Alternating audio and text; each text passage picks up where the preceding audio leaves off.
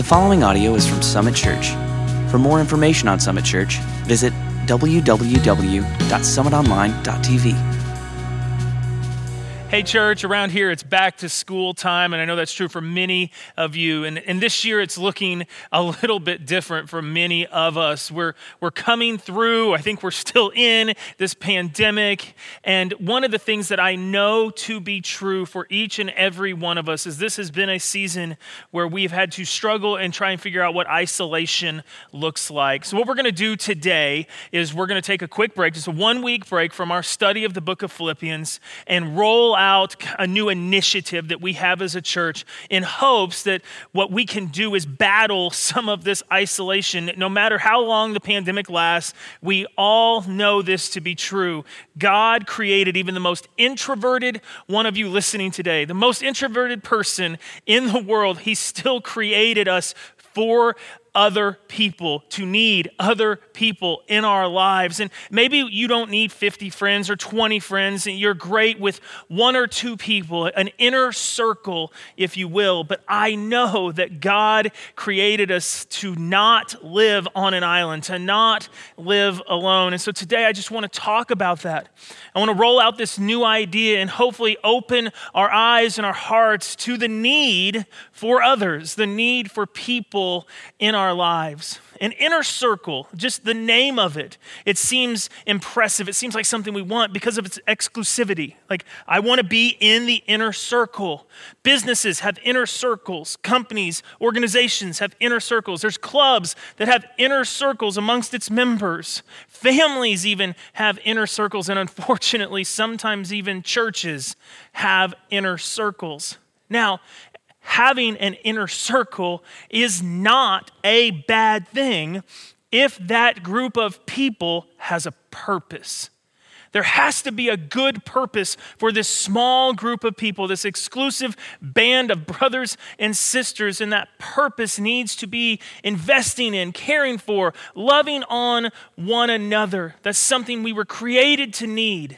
And when we do not have it, we sometimes fail to notice how dry we're becoming, how empty we're becoming, how depressed, sad, and lonely we're becoming simply because the thing we were created for, the relationships that we need, that God put in us, that we need these things, we don't have them. And this season, I think, has really, truly driven us away from people and into isolation.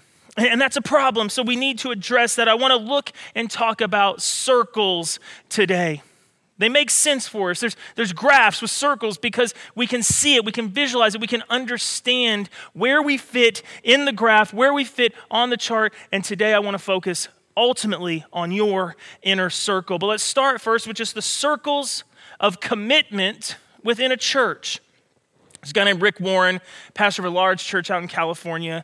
He wrote a book called Purpose Driven Church. He wrote that first. Then he wrote a book you maybe heard of called Purpose Driven Life. It only sold like 1 billion copies. So that's where that came from. But he wrote Purpose Driven Church first, and he described the church in concentric circles. And he said this, on the outside circle, there's community. For a church our size, for a church with our reach, that's anyone who lives basically within 20 miles or so of the church. That's the community that we're trying to reach. It's just the people, all of them. Once a person walks in the door of a church, then they become part of the crowd. Someone who's attended, they've come to an event, but they really have no commitment whatsoever to the church. They've just been through the door. We may know who they are, we may not. They're part of the crowd.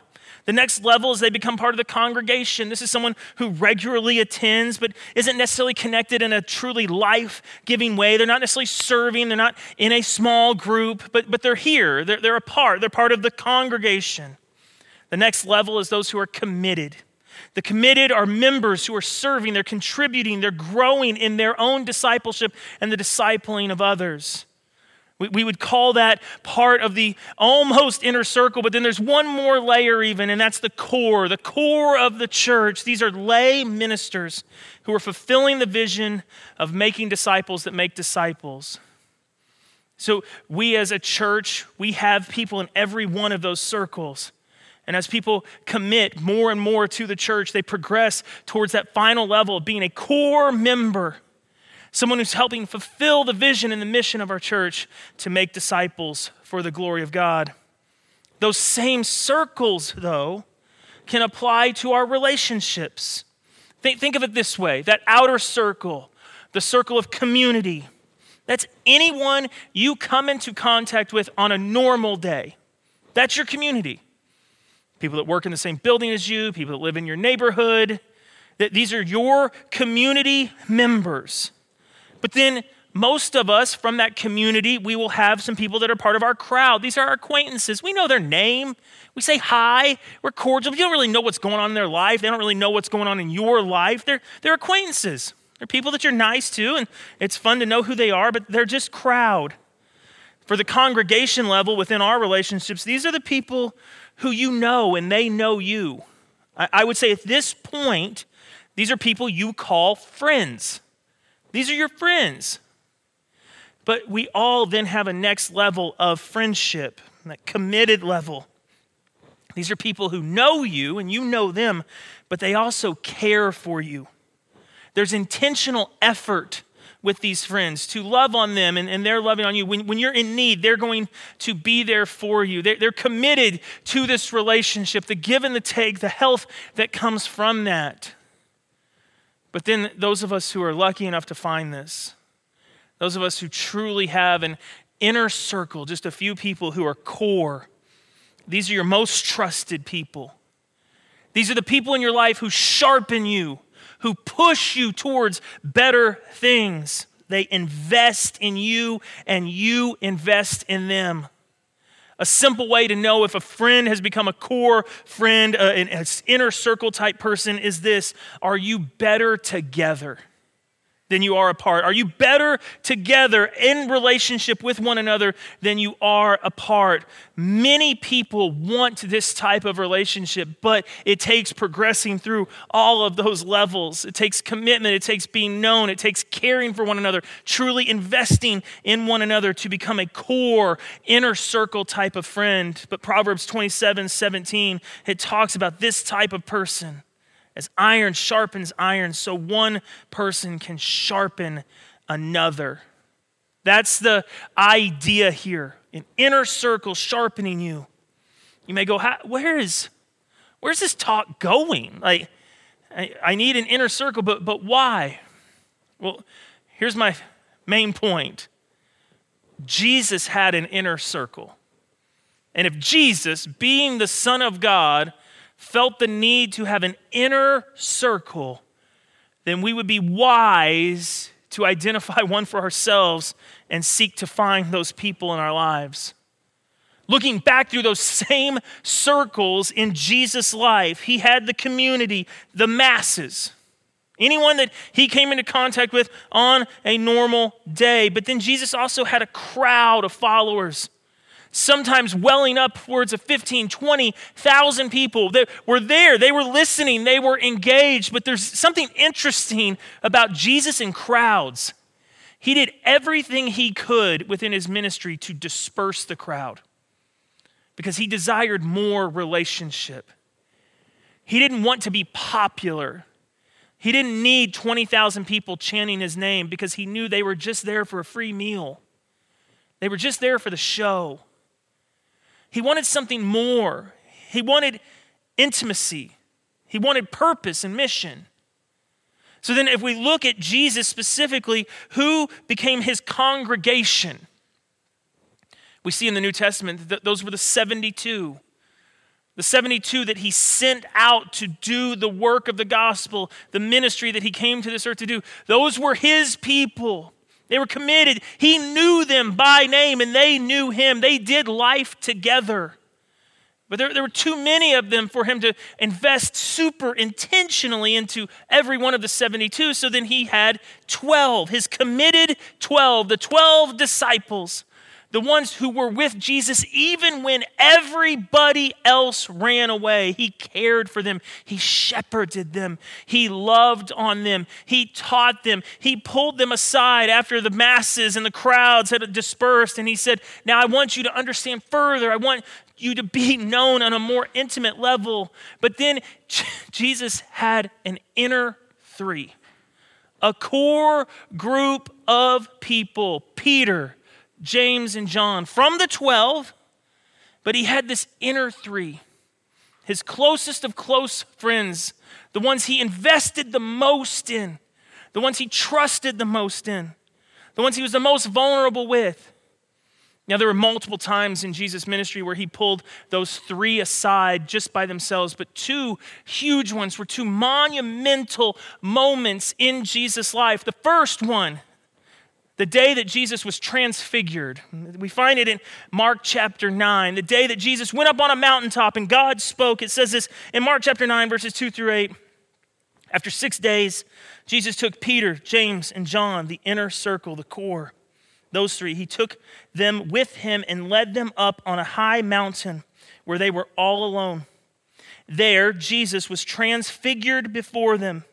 His clothes became dazzling white, whiter than anyone in the world could possibly bleach them. And there appeared before them Elijah and Moses. They're long gone, but there they are, standing right there, who were talking with Jesus like this is just a normal thing. Peter said to Jesus, "Teacher, Rabbi, it is good for us to be here." Yes, we get to see this. We get to partake in this. "Let us put up 3 shelters, one for you, one for Moses, and one for Elijah." We got to keep this thing going. Verse 6, he didn't know what to say. Everyone was so frightened. Peter's notorious for just mouthing off. "Let's build homes. That's what we'll do." Then a cloud appeared and covered them. And a voice came from the cloud. "This is my son, whom I love. Listen to him." Peter, James, John, listen to him. Suddenly, when they looked around, they no longer saw anyone with them except for Jesus. The moment was over. They were mesmerized. They were stunned. They just witnessed something that no one else had got to witness. God spoke once before when Jesus was baptized by John the Baptist, said a very similar thing, but Peter, James, and John were not there on that day. But here, about a year and a half into Jesus' ministry, they get to go as the inner circle to the top of the mountain. They get to experience Moses and Elijah. Can you imagine going back and sharing that story? You're not going to believe this. You're not going to believe this. It was Moses. It was Moses. It was Elijah. Tried to build him a house, but it was over before we get the foundation laid. It was incredible. And then God spoke. Oh, by the way, God spoke. And we're supposed to listen to him. We're supposed to listen to this guy. And you can imagine the other 9 left at the bottom of the mountain. They were arguing about how to cast a demon out of a boy. They heard this and they went, why didn't we get to go? Why didn't we get to experience this? Because even Jesus had an inner circle. Those that he invested more heavily in. Those that he trusted more. Those that he shared experiences with. And he would do it one more time. The night he was betrayed, the last night he would be on this earth, he took Peter, James, and John into the Garden of Gethsemane, and he pulled them a little further away from the 12. And he asked them to pray. We see that in Mark chapter 14, starting in verse 32. It says, "They went to the place called Gethsemane, and Jesus said to his disciples, 'Sit here while I pray.' He then took Peter, James, and John along with him, and he began to be deeply distressed and troubled. He became vulnerable in front of them. He showed the pain and the anguish that he was in front of his inner three. 'My soul is overwhelmed with sorrow to the point of death,' he said. 'Stay here and keep watch.'" Literally, stay here and pray. Pray for me.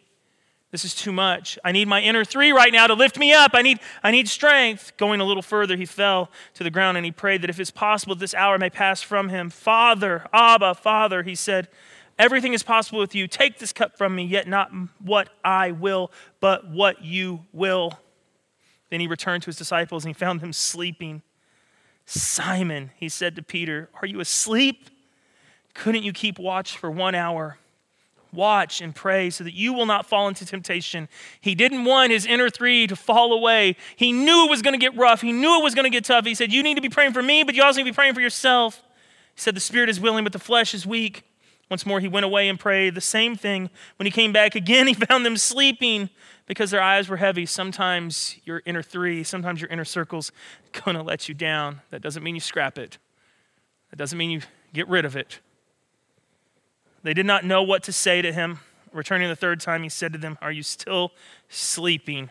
Are you still resting? Enough! The hour's come. Look, the Son of Man is delivered into the hands of sinners. Rise, let's go. Here comes my betrayer." From the top of the mountain to the saddest, hardest moment in the garden, who was there with Jesus? Peter, James, and John. His inner three. Jesus needed an inner circle. And if Jesus needed one, then I think it would be wise for us to make sure that we have one. People to have intimate conversations with. People that we trust. People that we trust enough to be real and vulnerable with. To show them where we're really at. To bring them into our prayers. Our petitioning before God. People that we pour into, that we invest in, and that invest back in us. And people that have a shared mission. Church, you can have 2 or 3 really close friends. But the type of inner circle I'm proposing is one where you do all of those things, but then you share a mission. You share a purpose. They are trusted co-workers for your good and for the glory of God. You're laboring together for the same things. We need this. We need this in our lives. You need this. And here's why. 2 main reasons that apply today. 1, because life is hard. And especially right now, it's hard. Life is hard, so you need close, intimate friends who know what you're walking through and going through, who will be there with you when life is hard. And the second reason why you need an inner circle is because what God wants from you, specifically to make you look more like Jesus, what he desires for you, is accomplished so much easier when you have others walking with you on that mission, on that purpose, with that same desire for themselves, but also for you. They want to see you succeed just as much as they want to succeed in looking more like Jesus. Why is life so hard right now? I've already talked about the isolation, the uncertainty. Anyone? Anyone done just guessing what's going to happen next?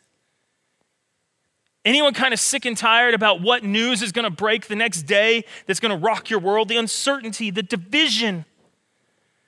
There's so many things that are dividing us. You got to know that you've got some people that are not going to leave you ever. They're yours. They're your inner circle.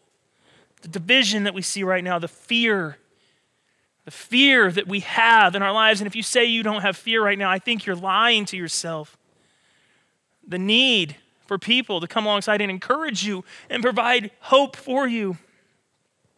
The hate that is so prevalent in our world, we need to balance it out with true unconditional love that comes from an inner circle. And because right now it seems like there's a lot more work to be done and far fewer hands to get it done. And Proverbs is very clear that many hands make lighter work. There's a better return on your investment. Jesus also wants you to look more like him. We call this discipleship. And discipleship, becoming more like Jesus, it's not super easy. There's a lot that goes into it. But if you have people there to encourage you, to pray for you, to show you your blind spots, we've all got them. Even the most self-aware person watching today has blind spots that others can see. To pick you up when you fall. Pity the person who falls and has no one to pick them up. People to listen to you, to provide care for you when you're down, when you're hurt, when you're sick. To invest in you and your family. Close friends who know not just what's going on in your life, but what's going on with your family. People to push you towards Jesus. When you become apathetic, or even when you begin to fall, to be there to catch you, push you back towards him. And for you to do all these things the same for them. That's what an inner circle does. And so Today, church, I want to propose to you something that we're simply calling circles. The idea couldn't be more simple. Circles. You hear this and say, I think I need that, or I may already have that, so then you just institute this plan. But here's the idea. You invite 3 people or so. We would love it to be 3 plus you. We'd love it to be 4 people, but it's 3 people or so into your circle for a specific purpose, for you to know them and to be known by them, for you to invest in them and for them to invest in you, and for you to share the mission of making disciples that make disciples. That's the mission of our church, but it also is then the mission of this group, to disciple one another, to push them towards Jesus. It's really a beautifully simple way for us as a church to fulfill our mission of making disciples that make disciples by you choosing 3 other people to push each other towards Jesus. Here's what we will provide. We will provide you with some material, very simple material. Specifically this: Monday, Wednesday, Friday, you as the point person for your circle, you will receive a text message. It'll probably have a verse or 2 with it and a simple question for you to share with your circle to start a conversation. Do you do that in person? Do you do that over the phone? Do you do that over text? Do you do that over Zoom? Doesn't matter how you do it. Doesn't matter. You just engage with your people regarding that scripture and that question, and you begin to sharpen one another. And then on Sunday, you'll receive another text that goes along with the message from that week. What if my circle doesn't go to church here? That's fine. It's just biblical truth. Biblical truth that you maybe talk about a little bit more. We would love you to set up a time each week where you know you're going to talk through that, but you don't have to. It can just be relational. And here's what you provide. Here's all you provide. The people within the circle. Those can be people from within our church, but preferably they'd be people from without or from outside our church. People that you already have relationship with. You know, I've got a brother-in-law that lives in Minneapolis. I'm trying to wrestle through who my circle is going to be. He would be a very obvious candidate. We live 13 hours apart, but that's the great thing about technology. It shrinks that down. My wife, she has a running text thread with her 3 best friends from PA school. She's been out of PA school for years, almost a decade. But these 4 girls total, they talk almost every day. Now, I'm not saying that's going to be her circle, but it's already in place. So Paige signs up to be the point person for circles within Summit Church. None of those girls attend Summit. One of them lives in California. None of them attend Summit, but that becomes her inner circle. And this already natural friendship now has purpose and mission. Simply by receiving a text message and copying it and pasting it, sending it back out. It's not a hard concept. Some of you might be thinking, well, is this going to replace home groups? Todd, because we've already got home groups within a church. You've been preaching for years that's where we're supposed to find our community. Absolutely not. It doesn't replace home groups at all. In fact, your circle may come from within your home group. That would be just fine. This is something that in the season we have, where isolation is driving us, where fear and uncertainty are driving us, where we are struggling to figure out how do you COVID-proof our mission? How do we still make disciples who make disciples? The idea that we came up with out of prayer was circles. Let's shrink it down. We're not gathering the masses right now, so let's shrink it down. You as a point person for your circle, choosing to strive, to invest, to pour into your people, hoping they will do the same for you so that you'll look more like Jesus. So what do? You're like, I'm in. Okay, what do I do? What's the investment here? You go online, summitonline.tv, and you sign up to be a point person. You give us your information, and starting Labor Day, on that Monday, you receive a text message. You find your circle between now and then. You don't necessarily have to even tell us who all your circle is. But you find your circle, you get them ready, and you start doing life together. You start a conversation. That's all you got to do. You go online and you sign up. We send you the text. You get them out to your group. It's that simple. And sometimes simple things are exactly what we need.